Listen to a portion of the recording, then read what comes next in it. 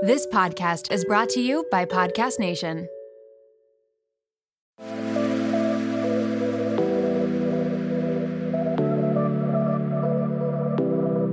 Welcome to Nirvana Sisters podcast, where we take the intimidation out of well-being and beauty to help you achieve your highest state, your nirvana.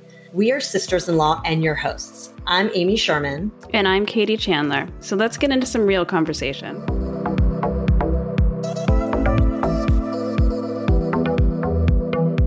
Welcome to this week's episode, Nirvana Sisters family. This week, we're speaking with Jessica Maguire, who focuses on your vagus nerve. Now, I had never heard this term before we spoke with her, so don't worry if you don't know what it is. We will cover it all in this episode, but Jessica Maguire has studied neurophysiology throughout Europe, America, the UK, and Australia. She has learned from pain researchers, professors in neuroplasticity, neuroscientists, and physiologists on how the brain and nervous system change from stress, trauma, and chronic pain. Her postgraduate study has led her to further qualifications in clinical mindfulness, trauma-sensitive biofeedback, paleovagal theory, and the use of transcutaneous vagus nerve stimulation. Say that twice. So this episode is really to just open up your aperture on what this means and how to train your vagus nerve, which seems to be something that regulates the whole body. And this nervous system really dictates a lot of how you're feeling, which I didn't really think about too much. So this is really eye-opening for me. Again, Jessica really is an expert in this space. So Jessica believes that knowledge is power and that we are all empowered when we have the autonomy in reshaping our mind-body system. So her specialty now is really teaching patients about the vagus nerve, their nervous system, and how stress-related illness, such as anxiety, depression, gut disorders, autoimmune issues, chronic pain, can arise from dysregulation after chronic or traumatic stress. So she uses her vagus nerve masterclass as well as her vagus nerve program to help people get to the cause of their problems rather than just relying on others to treat their systems. So we try to really break it down in layman's terms during this episode to understand what we can do on an everyday basis to help manage our vagus nerve and our nervous system. Enjoy the show. Well, hi, Jessica. Thank you so much for being here. It is great to have you all the way from the other side of the world. Jessica is dialing in from Australia. So we're so excited to have you. And you are in our future. It is tomorrow for us with you. That's right. Fascinating. I am in the future. Hello. Thanks so much for having me. We're so excited to have you here. This is such an interesting topic. So before we get started, we'll start with our Nirvana of the week. Amy, do you want to kick us off with that? I can. So I would say my Nirvana of the week was this weekend. I had a really good friend's wedding. One of my husband's best friends from growing up definitely got married later in life. So we haven't had a wedding in a long time. And we haven't seen a lot of our friends, obviously, with the pandemic over the last few years. We haven't all been together in one place. So it was just so fun to all be together. The wedding was in New York City, and it was just an amazing weekend and spending time with friends and basically friends who are like family, and just being all together under one roof celebrating a good occasion was just really beautiful. So that was my Nirvana of the week. What about you, Katie? That's really nice. Mine, we had ours yesterday. We have a pool for the first time ever, moving into a new house this past fall. And we used it as a family. We had our first pool day. And it was just so nice with the kids, seeing them jump in and out of the pool. And it was just really relaxing. Like, it was a little glimpse into what, many days are going to look like ahead. So it was lovely. What about you, Jessica? Do you have a Nirvana of the week? Yes. My husband and I picked out a new puppy. So we are getting a golden retriever puppy in mid-July. I talked to the breeder, and she's been sending me lots of puppy spam every day of this really cute little puppy. But we're really excited to pick it up in mid-July. And I keep looking at these photos. It's sort of melting every time I look at them, and it's already bringing lots of joy before it's even arrived. Oh, that's amazing. I feel you on that. I just got a puppy. She's 8 months now, but she's still definitely very much a puppy. She's a Labradoodle. She's actually an Australian Labradoodle. So the breed comes from Australia. She's amazing. Are you getting a boy or a girl? Do you not know yet? Surprise. It'll be, I let the breeder that's people. Nice. She can match them with us, I thought would be nice, so we'll know them better. Exactly. That's the best, because then they match with your temperament and what you're looking for. So that's exciting. Well, that's awesome. Yeah. Well, again, welcome to the show. Thank you. We wanted to start off with a way to introduce you to our audience and have them get to know you a little bit more. So we're just going to do a fun little quick this or that. So it's going to be super quick and just answer with your first instinct. Okay. So massage or facial? Massage. Beach retreat or mountain retreat? Beach retreat. Coffee or tea? Coffee. Salty or sweet? Salty. I know that's a hard one. I'm like, wait, both. Great. So thanks for playing our quick game, and we will get into it. I think today's a really interesting episode, as Kate was mentioning. I know she's been super passionate about this topic for a long time. I really don't know much about it, and I don't think our listeners do either. And I know you're all about the vagus nerve and explaining and helping people with symptoms. So can you help us to kind of give us a 101? What is the vagus nerve? Tell us about the work that you do and why it's important and what people should know about this topic. Sure, I'd love to. So the vagus nerve is one of what we call the cranial nerves. It starts out in the brainstem. So if you ran your hand down the back of your head, you'd feel a little bony ridge. And then if you went inwards from there, that would be the brainstem in that base of the skull region, and it joins the spinal cord. So it starts out there and it goes down both sides of the body with branches coming into the face, the heart and the lungs.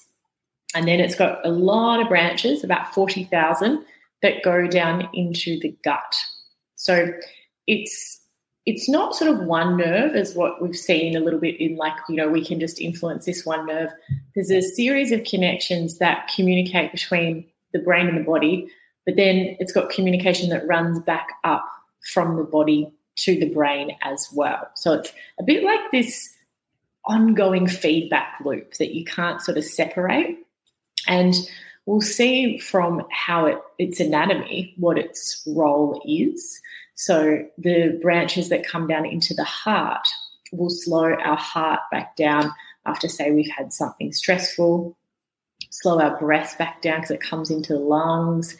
And the branches that go down into the gut, touching nearly every organ, will affect how those organs function, but also things like our immune system and inflammation as well. But because of its role with our nervous system, our autonomic nervous system, we say, which is how we detect if things are dangerous or not, it's really involved with our emotional health as well. So it has a role in both at the same time.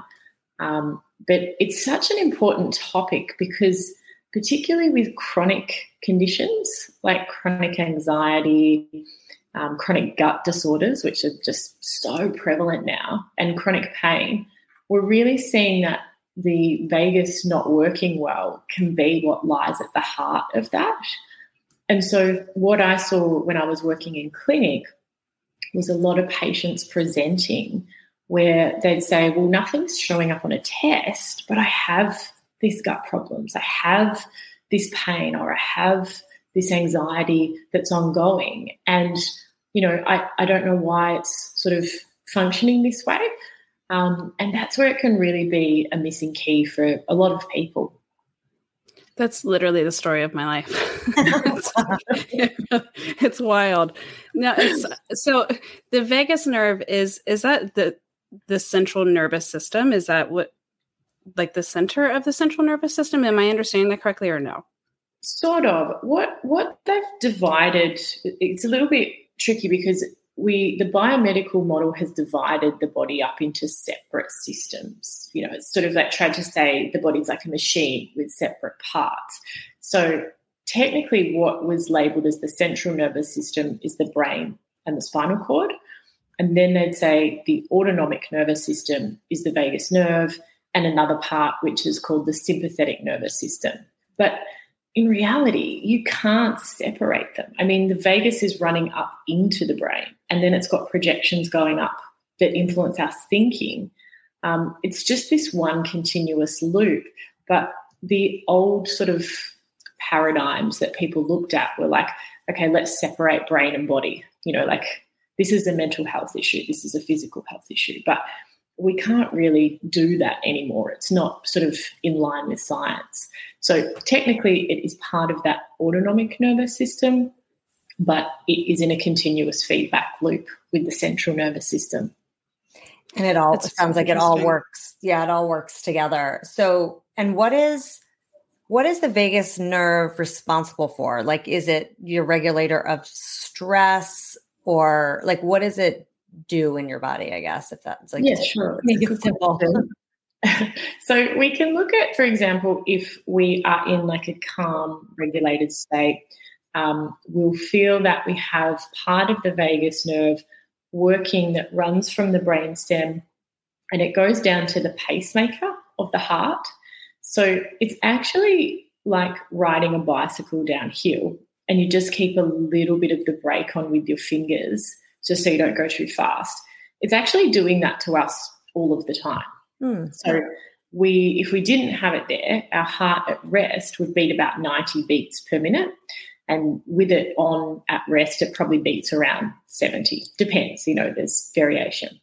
So that evolved for this branch of the vagus nerve, evolved so that humans could work together, they could communicate without being in this fight or flight state.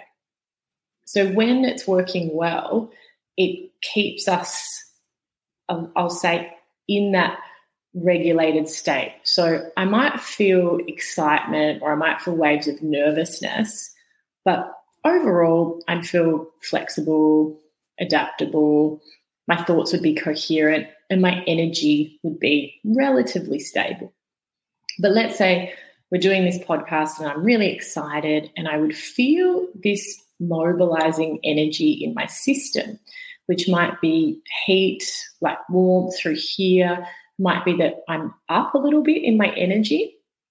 So that means that that brake has just come off a tiny little bit to let in some of what we call the sympathetic nervous system energy, and that brings us up. And this is good because we want to focus, it's things we feel passionate about. So that energy brings us vitality, it makes us robust. And then after, say, this was over, my vagal brake would come back in and slow me back down, and I would feel that change or shift in my energy.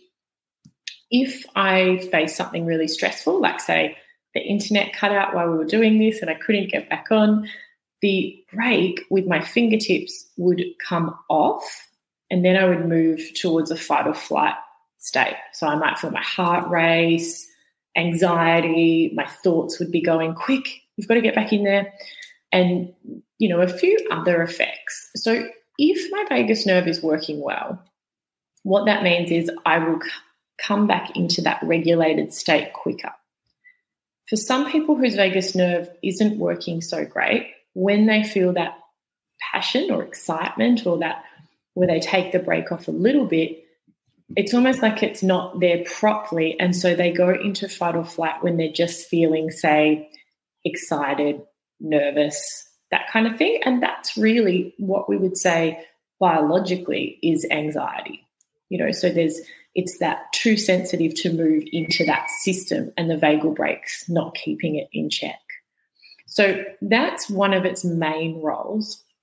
The other way that we might see is that we have a branch that, if we're under threat and we can't deal with it with fight or flight, we use another part of the vagus nerve which can bring us down into like a shutdown state. So some people freeze when there's like really highly stressful events, and some people, it's like, say, in conflict, where you just are frozen and can't speak or do anything. And that's another part of our nervous system which is there to protect us. Like, it's like animals playing dead. In a way, it's psychologically protective.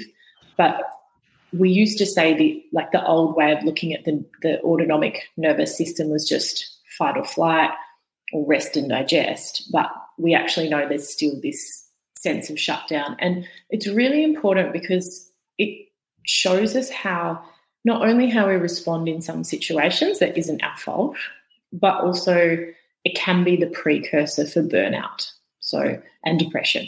That sense of always flat, chronic fatigue, feeling lethargic.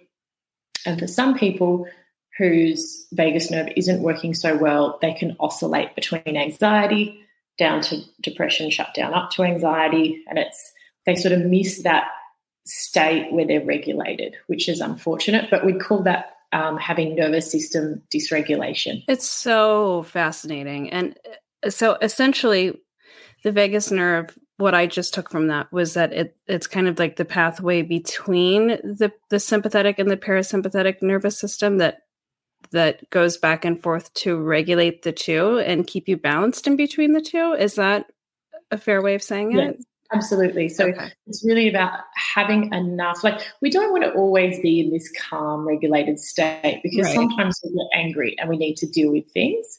Sometimes we get disappointed or things don't work out and we get flat and we need to grieve. Like, that's having that flexibility in our nervous system is really important.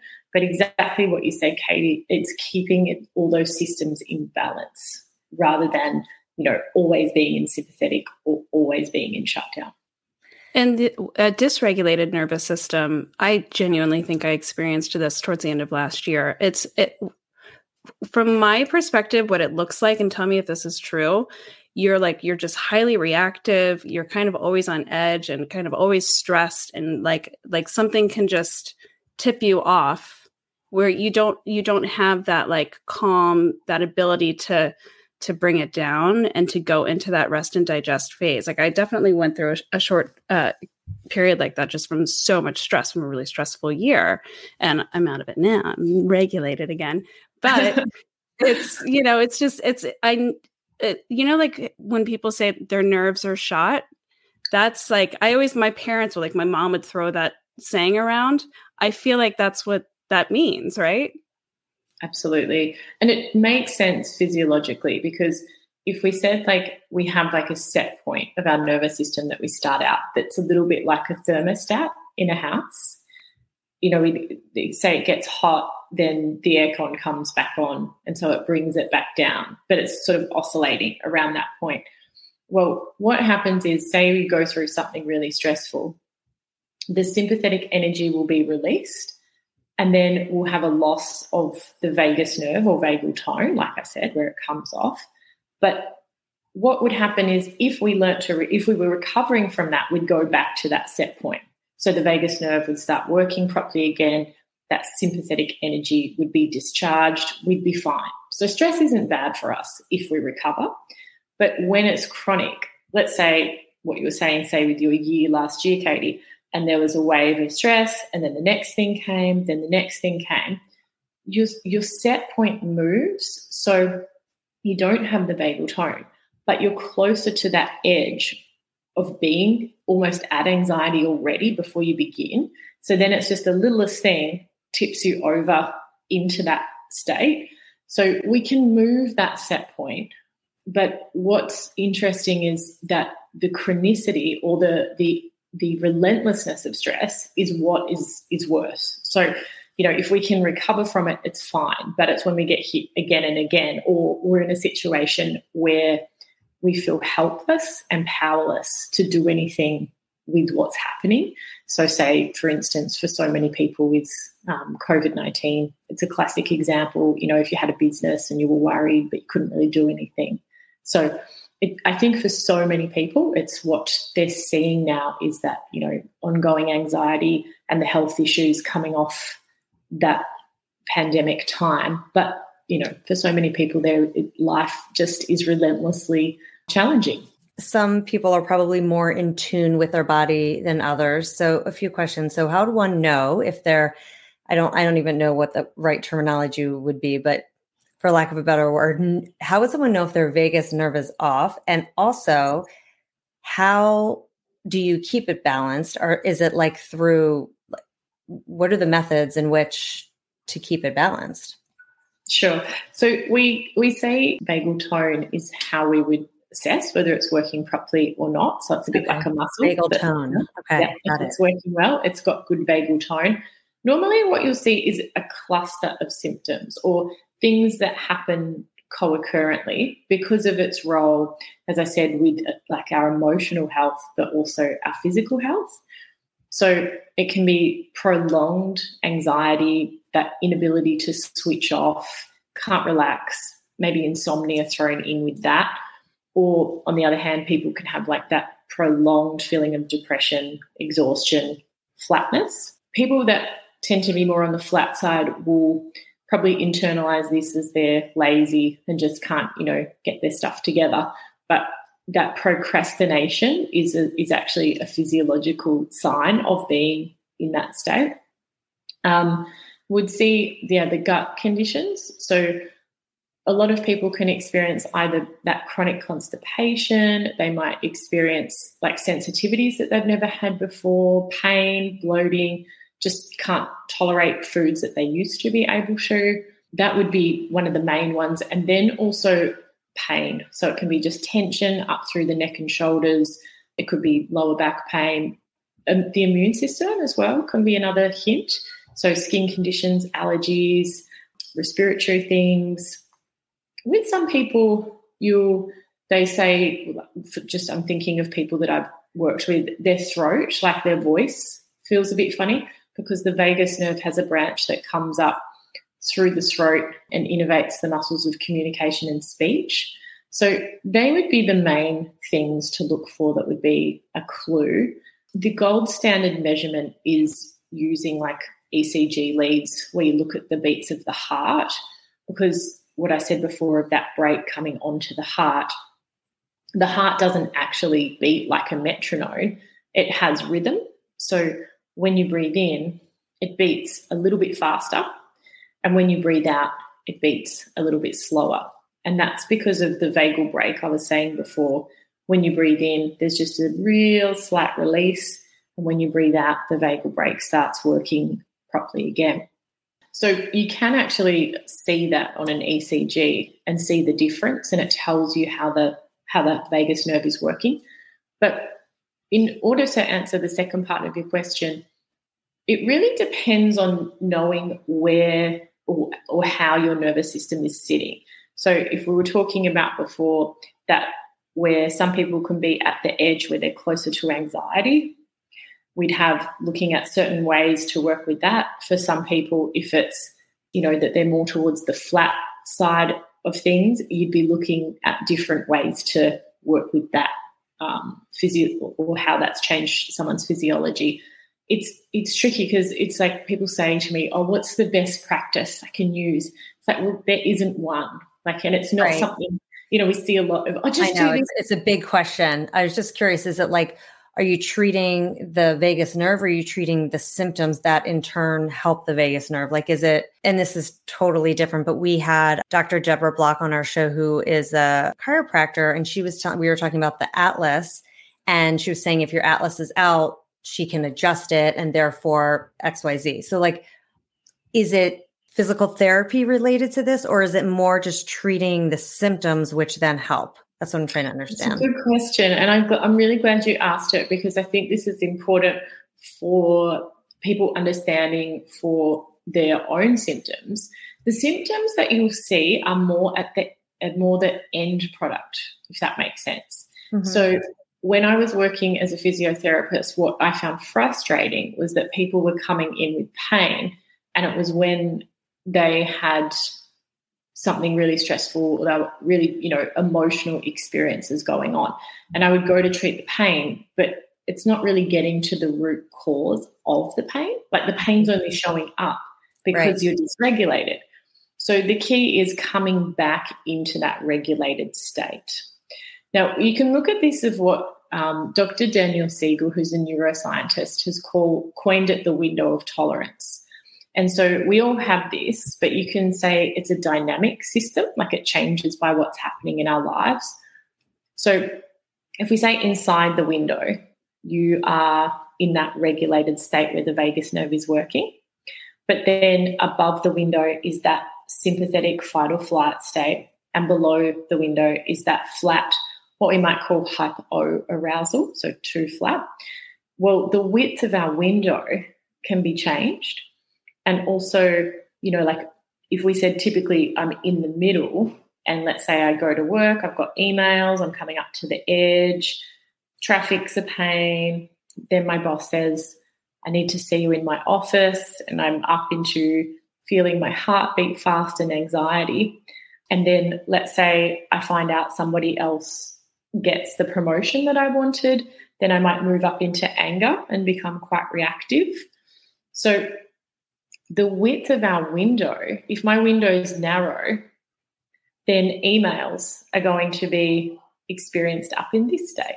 Things before where I was still in that regulated state. So if we can widen the window of our window of tolerance, that's really helpful. And I think what we need to start with to be able to do this is to get to know our own nervous system and then see what moves us into those different states. Then in the heat of the moment, having tools that we can use. So for some people, that might be what we call co-regulation. So this is where if you're around somebody else whose nervous system is inside their window, they're in a regulated state, you will begin to mirror their nervous system and you will come down into a calmer state. So co-regulation is one of the most powerful things. We hear so much about how codependency is bad and we shouldn't rely on other people, but we're actually wired for connection. We're wired to depend on other people, like biologically, it's in our entire makeup. And we can look at what we call the social engagement system that explains it. I touched on it a little bit before with the branch that goes from the heart up to the face. So if someone's inside their window, you'll hear their voice has a lot of prosody. So that means changes in rhythm and pitch.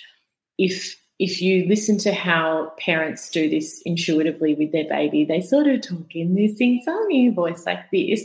They're intuitively using their voice to co-regulate the baby, or people do it with their puppies, like you're probably doing now, Amy, with your new one.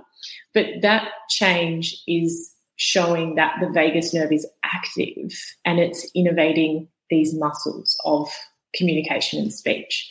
You'll also see it on someone's face. So they'll smile with the upper part of their face as well. So it's like you'll see the expression right through. And then they'll also, when someone's in that state of inside their window, they can really tune in to the sound of the human voice. So if you're at a party or whatever and you're having a conversation with someone, you'll be able to listen in on just the person that you're talking with, just their voice. So if I move above the window of tolerance, I will probably lose that vocal prosody and my voice might sound something like this if I've got anxiety, and I'll have a breath every few words, but that's the loss of the vagus nerve. Or for someone who's angry, the voice might sound more like this, so that it becomes monotone. And then when they smile, it will probably just be with the lower face, or there'll be no expression at all. And above the window, people actually can't hear the sound of the human voice properly. So it goes from hearing this mid-range frequency down to this really low range frequency, which is meant to be like predator sounds. So like a tiger walking through the jungle and here it's like treading on a stick and that breaking, that's the kind of what we tune into when we feel stressed.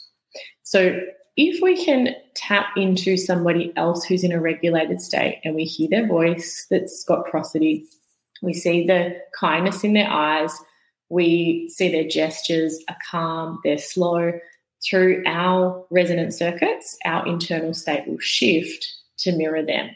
So that would be, I would say, the most important thing that you can do for your autonomic nervous system and your vagus nerve. I just want to say, I was getting chills the whole time you said that to me. I can relate so much to everything of what you're saying, but also is it kind of like, how people say you pick up on another person's energy? I feel like that's exactly what you're speaking to. That's exactly what that is, right? Totally. We have a thing as well called posture resonance circuits. So this works, you'll see animals do this. If they're in the wild and one of them like lifts their head up and looks around like, what was that?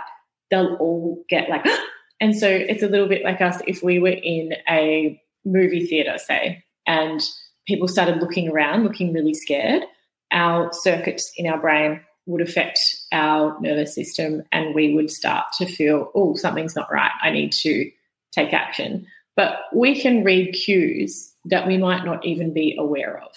So I can see, it's like gestures with the head. It can be somebody, a movement with their eyes, and we're like, oh, that doesn't quite match. And our autonomic nervous system will pick up on that. And a lot of it's happening outside of our conscious awareness. Stay tuned for part 2 of this episode, where Amy asks Jessica if vagal tone was maybe a factor in her vestibular migraines. Plus, Jessica explains to us what we can do to improve our vagal tone and so much more. We hope you enjoyed part 1 of our time with Jessica Maguire in this super fascinating topic. Thanks for listening to Nirvana Sisters. For more information on this episode, check out the show notes, please subscribe, and leave us a review. Also, find us on Instagram at Nirvana Sisters. If you loved what you just listened to or know someone that would, please share it and tag us. Tune in next week for a fresh new episode of Nirvana Sisters. We'll continue to watch out for all things wellness so you don't have to. Bye.